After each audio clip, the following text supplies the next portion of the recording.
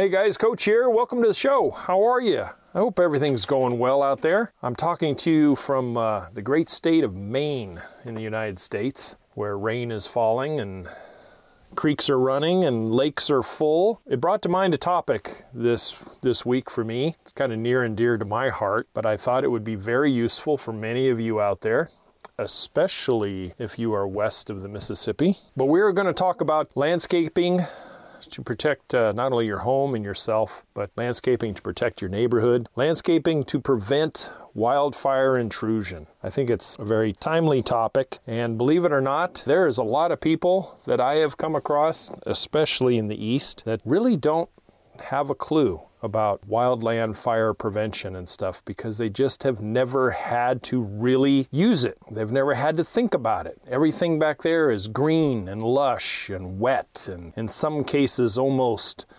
tropical, and they don't have to worry about wildfire very, very much. You know, maybe a little bits here and there, but nothing compared to out west and places like in Australia and other dry parts of the world that are really suffering from extended droughts and high temperatures and high winds. So that's what we're talking about, landscaping for fire prevention this week, and I am glad you are here. Let's get this thing off and rolling, shall we? Yeah, I'm Matt, and you can call me Coach. You know, every week I try to bring you landscape DIY education, design concepts and theories, and hopefully an easy to understand format so you can go out there and do things yourselves and save a whole lot of money and be a lot more self-reliant in this day and age. Boy, you know, after a 20-plus year career, I really think I bring a lot of knowledge and experience to the table, and I really want to share that landscape knowledge and experience with you, the new modern, educated, self-reliant homeowner of today. So to start this one out, we're going to start it out on a reflective, albeit somber note, because I really dedicate this little episode to all those families who have suffered unimaginable loss as a result of wildfire whenever it was. Most recently, the last decade, you know, those Oregon and California and Arizona and Colorado fires that are just unprecedentedly large and out of control. Respect to their properties and their neighborhoods, their daily living, and most importantly, human and animal loss. You know, I want to put this episode together for you. Now, with that said, first and foremost, I go on record and tell you that I'm not an expert on firefighting. That's not why I'm making this. I have never been a smoke jumper, never been a hot shot. I've never or have ever been employed or trained in any wildland firefighting effort. I did have a grass fire behind my house once, and I extinguished it all by myself with my garden hose, and that's about the extent and level of my firefighting experience. However, I do know quite a bit about landscape design and how plant selection, layout, hardscape efforts can assist in fire protection. I've got over 20 years of designing landscapes in the foothills, the dry foothills of Northern California, and oftentimes with wildfire considerations in mind. So I do bring that to the table. Couple that with having traveled extensively throughout our country, I am well aware of the locations that are not in high wildfire threat areas and those that are. You know, places like where I'm at right now in Maine, places that see rain rather regularly throughout the warmer months, regularly 2 and 3 times a week. You know, they get a half inch of rain. The wildfire threat is not really high there. It is possible, but not probable. Compare that to the West, you know, where there are places that are struggling for water just to come out of the tap in some places. A much different contrast in the way water is looked at, landscape is looked at, and wildfire prevention is looked at. You know, for the most part, wildfire threats are mostly, at least in our minds anyway, reserved for more rural areas. But if you look back in time, that was horribly and disastrously contradicted in the Oakland Hills fire in October 19 through 23 of 1991. Damn, that was suburbia set ablaze in a situation where a combination of things, a grass fire that wasn't totally extinguished correctly, and dense housing, dense apartment housing in kind of a suburban area, steep hills, very strong winds and older structures coupled with old, mature landscapes and older, mature, uncontrolled, overvegetated hillsides were involved. And oh my God, over 20 lives were lost, over 2,800 houses, and 430 some odd apartments were destroyed inside 48 hours of that place.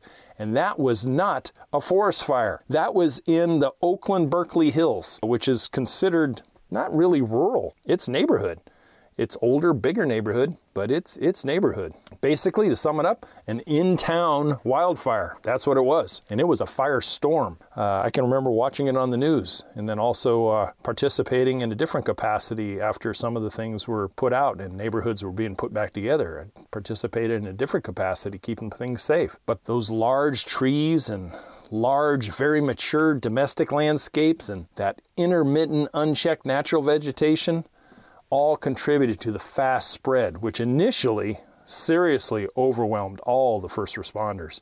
I mean, they just could not get a handle on that thing. And those scenarios pop up once in a while. In other areas of the West and elsewhere, people are, and have been for eons, right? People are drawn to the natural surroundings that set the scene for living in nature, out in the country where privacy and peaceful living and wildlife, really, living that dream life out there in the hills. But we have all seen the backlash to these beautiful dream living locations, haven't we? So what can we do to prepare? What can we do for planning against that uneventful wildfire situation? How do we keep it at bay? How do we become that one house on the block that seems to have survived for some reason? And we've all seen them in wildfire situations, in tornado situations. There's that one house. Well, I'd like to help in some way make your house that house. But it depends on a few things. It depends on your location, your terrain, your environment, whether you're forest or desert or wherever you happen to be. Your USDA horticultural zone even comes into play based on what kind of plants you can actually use, what kind of buffer can we actually create, what kind of natural plants exist that you're going to have to address, and what thought you put into your home, how it was built, how you've landscaped it, what kind of an evacuation plan you have in place, which I think every family should have, whether it be wildfire or anything else. Let's take a minute and let's look at some approaches that we can initiate in order to mitigate any sort of disasters. We can't prevent them 100%, but we can certainly mitigate them. From my landscape contractor perspective, the very first thing I look at is your water sources. Your water source, whether it be municipal or if you're out there in the rurals, you're on a well. One of the very first things that goes down, and I know you guys are going to think of it before I'm going to say it, one of the very first things to go down was probably the electrical grid in that neighborhood or in that part of the county when a disaster like a wildfire starts to get in there. So what kind of backup power source do you have so you can continue to run your well, so you can continue to moisten and keep at bay should something happen, a wildfire coming your way? Now, let me make one thing perfectly clear. A garden hose is not going to stop a firestorm. In those particular cases, guys, it's all hands on deck. Everything goes in the trunk of the car and you get the Sam hell out. You don't sit there and try to fight a forest firestorm with a garden hose. That just doesn't happen. What we're doing is we're approaching it from, can we soak our place down? Have we planned it out enough that we can soak it down, get in our vehicle and get out and pray and hope that we have done everything from the planning to the maintenance to the layout to the care, everything to mitigate hopefully a fire from overrunning our property. That's where I'm doing. But I'm not here to tell you to stand your ground and hold yourself against a firestorm that is coming at you with 25-mile-an-hour winds. No, not at all. Get out. But this water source that you do have, will this water supply be enough to ward off, say, a grass fire? You know, something that's under 24 inches tall, but it's got a rapid rate of spread, and it's spreading out the hill up your back of your property, and it's heading towards your back area. Can you ward something like that off safely? You know, yeah, you got the big red hero haulers coming your way to help you, obviously, but there is no defense except you until they get here. So what can you do? You know, in one of the last landscapes that I ever designed and installed, it was a big one. It was several $100,000 worth of landscape. One of the biggest things that went into the design concept was fire mitigation.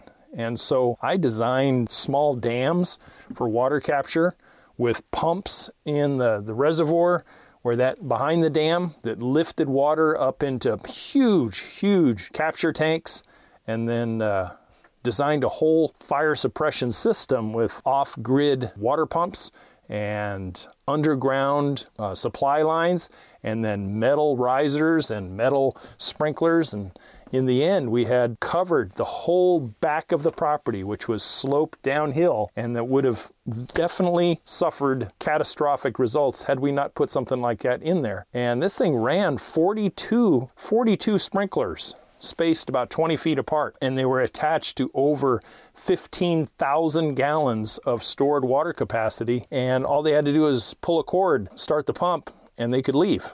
And if the fire was coming from the direction that it was always predicted it would come from, they would have a little over an hour and a half of water supply to be put on this hillside, and then they would just hope for the best. They evacuated and would leave. Having practiced it and tested it several times when I was building it, it was rather impressive to see that much water going out and soaking, at the time, a rather dry hillside. By the time we were done, we started in January, we finished in June, and we watched the whole spring evolve there into the dry Serengeti tan hills of the foothills of Northern California. And it put out a lot of water, and I was really proud of that. So some type of backup power source for the water supply that you have. Hey, another thought is a big thought, and we're going to get to it a little more in depth here in just a minute, but plant spacing, plant selection, and plant height considerations. We often see rural living as a blend of the natural surroundings coupled with domestic adaptations and installations, meaning basically Ma nature meets ornamental landscape. Well, this ornamental part of the installation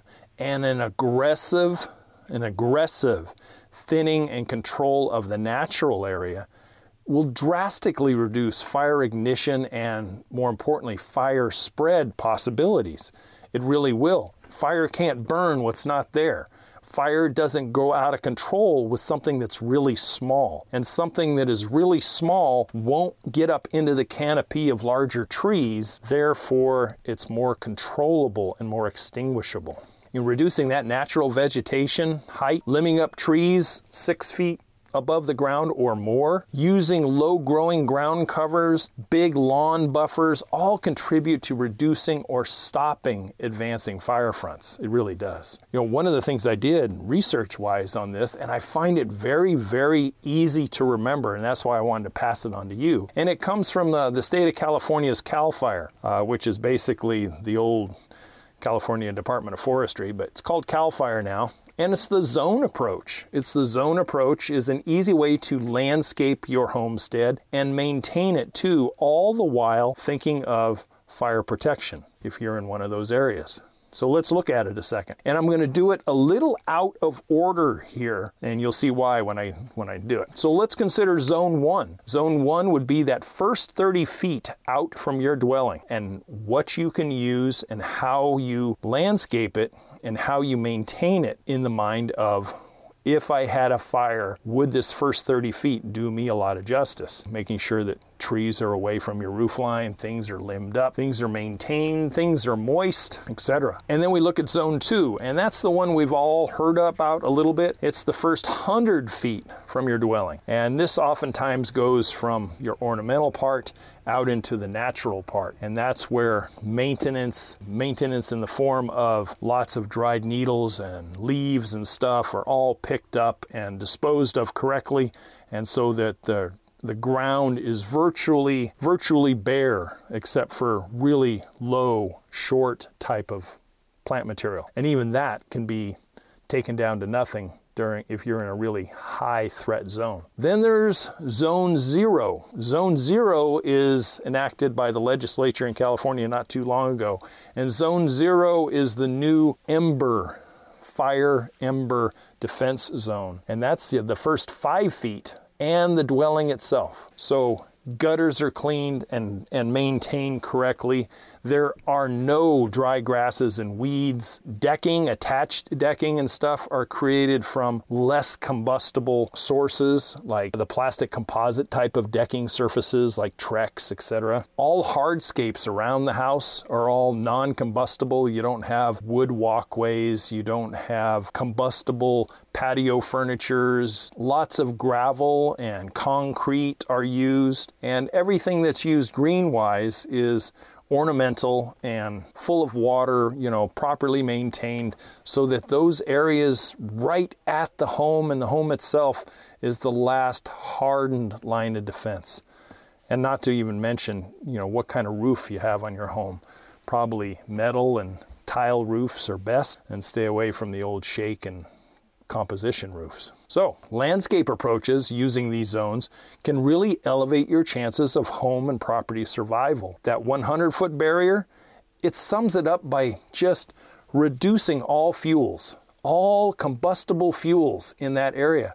And we already talked about that. If you have a clean culture, so to speak, and it's free of all those burnable things that we just discussed, you're going to be in much, much better shape. So in that Zone 2, pruning and shaping of taller shrubs, if you choose to keep them, spacing trees by maybe removing some and really spacing them out, and slope, which you'll learn here in a few minutes, is really important when it comes to spacing, farther than normal. So it looks kind of odd out there. It looks kind of naked, but that's okay, because on that eventful day, you are going to thank the Lord that you put that time and effort in when you're packing up your car and getting your family safe. And you just look back at your home when you're leaving going, I've done everything I can do. It's not up to me anymore. Rather than looking in the mirror going, man, I shoulda, I coulda, you know what I mean? Anyway, in Zone 1, remember this little ditty right here. Lean, clean, and green. You can't think lean in the form of it's not overpopulated with larger shrubs, dense, packed foliage stuff. It's spaced out. It's always maintained well. It's green. The plants and shrubs are watered correctly, so the water content in the bushes and the trees are high, hence the combustibility is lower.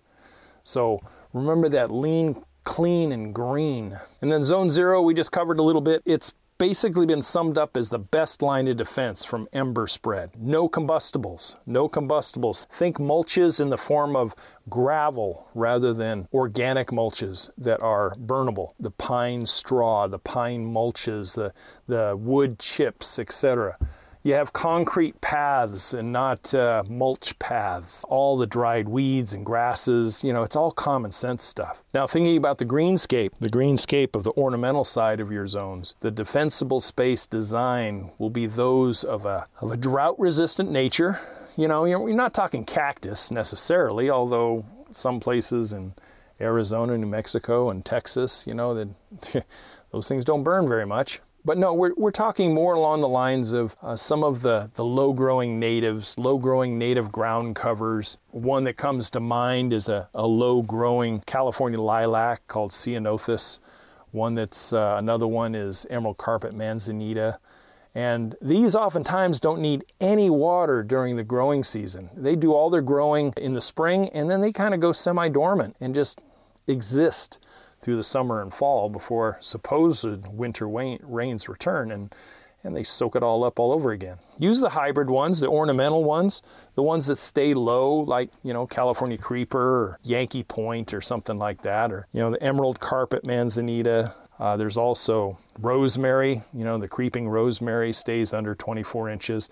These are great for hillside stabilizations, and you can spread those out if you have a steep hillside that you have to cover ornamentally, you can space those out really nice, and they'll stabilize your ground, still look good, be very, very effective as far as erosion control, and they don't burn really fast either. I would say plant material 6 feet or less is the way I would approach that. I really would. Let's talk about slope a little bit. If you have sloped or steep property, whether that be in the front, the sides, or you're surrounded by steepness, your spacing is going to be your biggest defensive posture. We address this when we say spacing when the plant is mature, not when you put it in the ground, not when you plant it. We're talking about when it's going to be full size. Consider these thoughts a little bit. And I pulled these right off of the CAL FIRE website. So if you want to double check my work and you want to check it yourself, by all means. Hey, for something that's relatively flat, but you're still in a high threat fire area, consider whatever the plant's mature size is, you're going to space that 2 times the distance apart. If you're in a mild to moderate slope, and when I say that, we're talking 20 to 40 degree slopes, 4 times the spacing. And for steep grades, over 40%, 6 times the spacing. So what does that mean? Well, if you had a shrub left unattended, an ornamental shrub, and it is going to get 6 feet by 6 feet, that would mean on a flatter area, you're spacing those things 12 feet apart, mature space, and 24 feet apart on a mild to moderate slope, and 36 feet apart on the steeper slopes. Trees are just as important too. You want to apply that same principle to trees. So if maybe you have a rural property that has a steep slope and you got some pine trees on it and you've done a great job of limbing them up, and so little ground fires aren't going to catch up into the canopy, but you've got them all clustered together in places that have them less than 4 feet apart. You want to thin those out a little bit and space it out. It's not going to be that lush hillside that you probably fell in love with, but you won't care on that day that you've spaced it out and you've done everything you can. Some of the chaparral areas of Southern California and the foothills where I was practicing at times, homeowners had to go out there every 2 years and they cut stuff down. They cut the buckbrush and ironwood and other stuff out, but they'd have to go back, unless they ripped the roots and everything out, they'd have to go back in a couple years and do it all over again. And that was just a way of life for those responsible homeowners. Okay, so that's a lot of spacing, huh? Let's sum this episode up. First of all, your planning and layout. Before you do anything, if you have decided to live in one of these areas that are possibly prone to wildfires and you've chosen this as your residence, then you need to think it out, and you need to either do it yourself, or you can bring a professional in to design it out. You can bring professionals in to do the work if you want to, but you can also do a lot of this yourself. So planning and layout is critical. Consider those zones. Consider those 0, 1, and 2 zones at 5 foot, 30 foot, and 100 foot. Thinning nature out, and thinning her out a lot. Put her on the Jenny Saw diet, period, and thin that stuff out to where it looks kind of naked. Plant selection and spacing. Remember your slope. You've really got to double, triple, and 6 times the distance if you have slope, because that's where fire really rips and spreads fast. The water defense. What do you have in the way of a water defense? That's why I always suggest having remote hose bibs with hoses there at the ready, and that your hose bib and your standpipe is always of metal, not of PVC. You can have PVC underneath the ground, but do not have it above ground if you have it staged for wildfire fighting. And then what form of backup power? What form of backup power? I'm one of redundancy. The way I travel right now, I'm of redundancy of having power. I have green energy on the roof. I've got propane generator on the back, and I even have a backup gasoline generator. So I always have power if I need it to be, mainly because of diesel, and diesel is for escape, plain and simple. Lastly, that evacuation plan. Always consider the what if. You don't have to lie awake at night every night, but if you have a plan in place for evacuation, you've done everything you can do to prepare your property in the event of a disaster. That's all you can really do. Remember the campfire. Remember those poor souls that were lost, and the poor souls who survived but were altered for the rest of their life as a result of the Camp Fire in 2018 in California that literally overtook and overran and destroyed an entire town of Paradise. There's a situation where nothing was left. No mitigation, no form of backup power or anything could have ever prevented what happened there. And we are so grateful to the ones that survived, and we mourn the ones still who were lost. But we are not invincible, and neither are our possessions. Our possessions, they're just things. But we can mitigate it as much as possible. We can try to mitigate it. Our end goal is to be that house that's still standing, that you can go back to and you can walk in and still see your things in place because you did what you were supposed to do. We cannot plan for everything, guys. We just can't. But with some thought, hard work, good, disciplined maintenance practices, we can save our homes and some semblance of normal when an absolutely chaotic event comes to bear. And when we've done all that and we've got our plan in place, you may be able to turn to your neighbors and help them who are maybe not as fortunate and maybe not as prepared. Prevent what we can and plan to survive. That's the way you got to approach this. You know, I write this episode as I sit in yet another drenching summer storm in the northeast of the United States. If I had the power, if I could only push these frequent 2 and 3 times a week storms out west and settle over some of those firestorms that are out there, it would sure make me feel good. Such a saturated part of the country here compared to that arid dry where I grew up. Oh, by the way, those who recreate out west for the foreseeable future, just forget the campfires. Just forget them. Don't bother with them. Unless it's a survival situation or something, just forget them. And if you do use them and you're in a developed place, my God, drown the crap out of those things, will you? You know, if you look at the percentages of man-made fires again this year, it's like 80%. Those back east are not escaping my wrath either. There's a lot of fires that we have come upon that were just left smoldering. People left. So be careful with that stuff. Anyway, I hope this landscape approach to fire prevention can be useful for you. I really appreciated your attention. Please, if you want to have any sort of dialogue outside of this, I strongly suggest to give me an email. We can always talk back and forth. And if you need some help, as always, I'm only an email away. Hey, I'm Matt, and you can call me Coach. Don't forget to check out the website for a couple of products there and the 15-step DIY landscape plan. And I will catch you guys next week. See you next Friday. Bye. Thank you for listening to the Yard Coach podcast. Don't forget to head over to the website at youryardcoach.com, where you will find more DIY landscape education, including the free 15-step DIY landscape checklist, Coach Matt's ebook called Landscaping Simplified, and the flagship digital course, Homescape 1.0. As always, if you have any questions or comments, you can email Coach Matt directly at youryardcoach@gmail.com. We'll see you right here next week.